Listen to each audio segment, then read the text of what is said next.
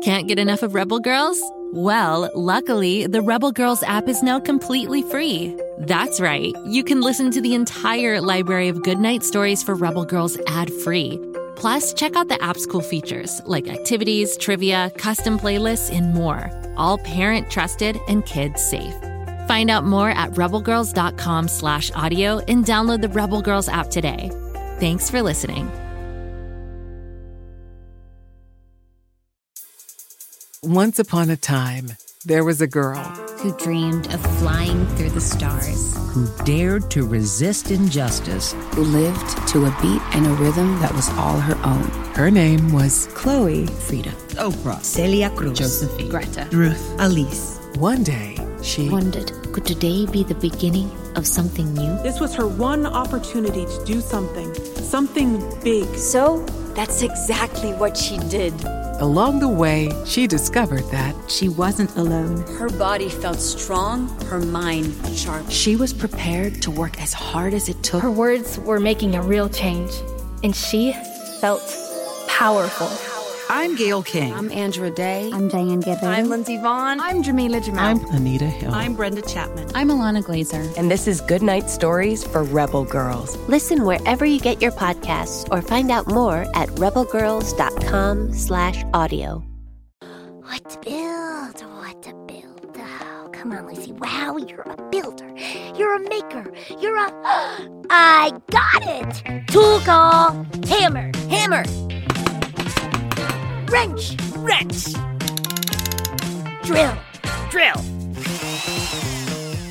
Great job, Kapow. Great job, Kapow. Oh, no, wait, that's me. Great job, Lucy. Wow. Oh, brother. Now all we have to do is turn this thing on.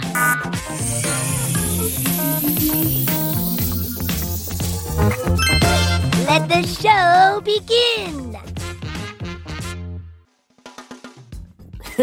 Oh, hi there. Welcome back to Pflugerville and Kapow's Power of Invention podcast. It's me, Guy Neville. I was supposed to be co-hosting with Kapow, but he's not here, so I guess it'll just be me today. No, wait, I'm here, Guy. Oh, sorry I'm late. I was busy inventing something new and exciting. Really? Yup. Look, you see? It's a goo I've made. You can squish it, roll it into a ball, stretch it really long. You can do any goofy thing with it. I call it Goofy Goo. Kapow, you didn't invent that. I totally did! Well, okay, I guess you did, but what I mean to say is you aren't the first person to invent that. I know, I'm not a person, I'm a goat! Okay, let me try this again. You're not the first thing to invent that. What you've got there is one of the most popular toys of the 20th century. The 20th? It was invented last century? It sure was, Kapow. And by accident, actually. You want to hear about it? I can't wait!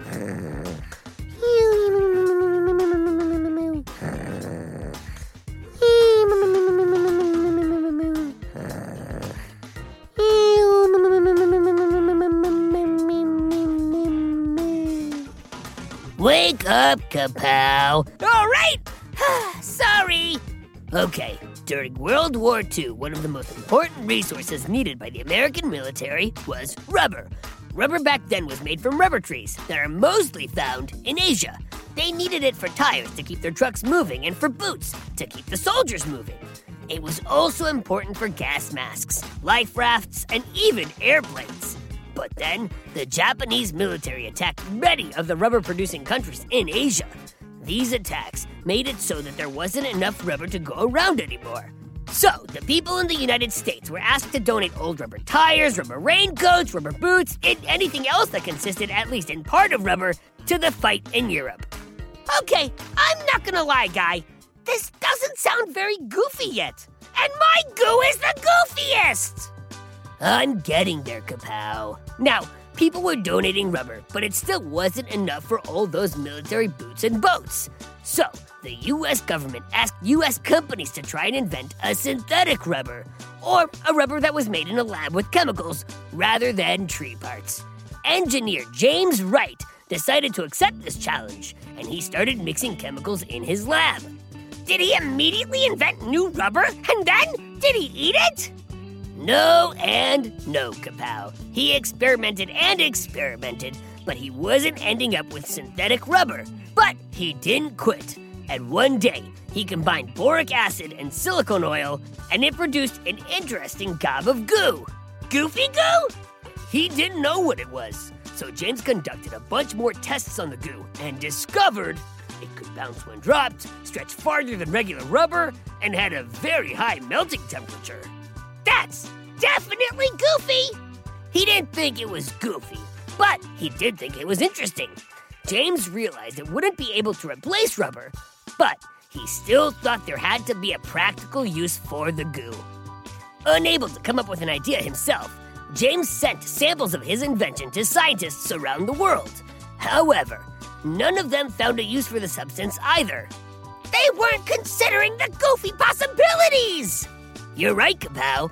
But then, in 1949, the ball of goo found its way to Ruth Fallgatter, the owner of a toy store who regularly produced a catalog of toys. She liked the stuff and decided to place the globs of goo in plastic cases and add it to her catalog.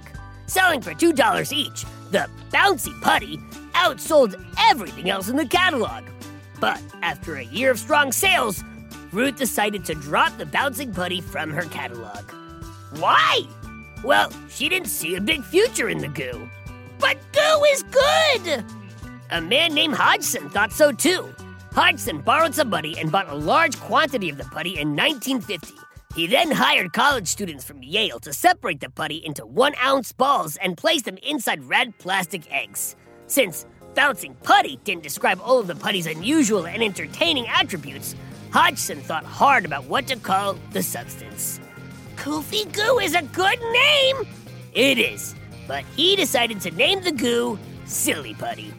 Oh, wow! This is Silly Putty! You're right, this isn't goofy! It's silly! It's a small difference, but an important one. Hodgson took Silly Putty to the International Toy Fair in New York, but most people there did not see the potential for a new toy. They just saw gobs of goo. But then, Hodgson got Silly Putty stocked at both Neiman Marcus and Doubleday bookstores. A few months later, a reporter for The New Yorker stumbled across Silly Putty at the Doubleday bookstore and took home an egg. Fascinated, the writer wrote an article in the Talk of the Town section that appeared on August 26, 1950. Immediately, orders for Silly Putty started pouring in. Of course they did! Everyone needs a little silly from time to time. Silly Putty became a huge success with children, and kids started learning how to do new things with it. You see, everyone knew it could bounce and stretch. But it turned out you could also rub it onto comics from the newspaper, and the image would move off the paper and onto the putty. That is so cool! Whoa, I need a newspaper right now! Not so fast, Kapow.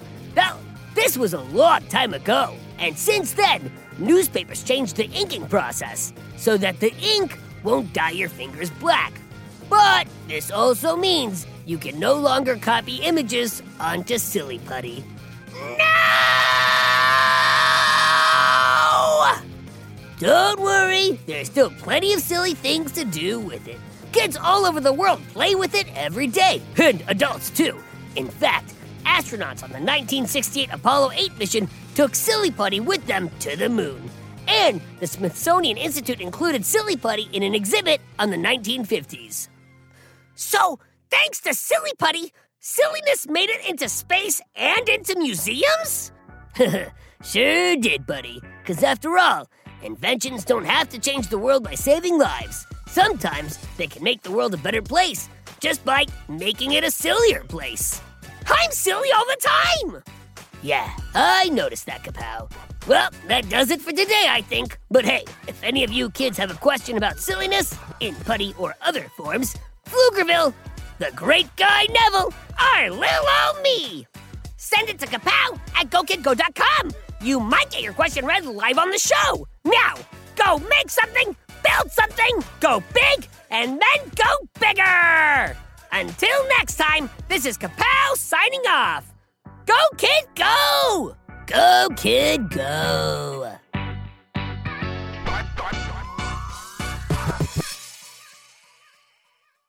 Go, kid, go.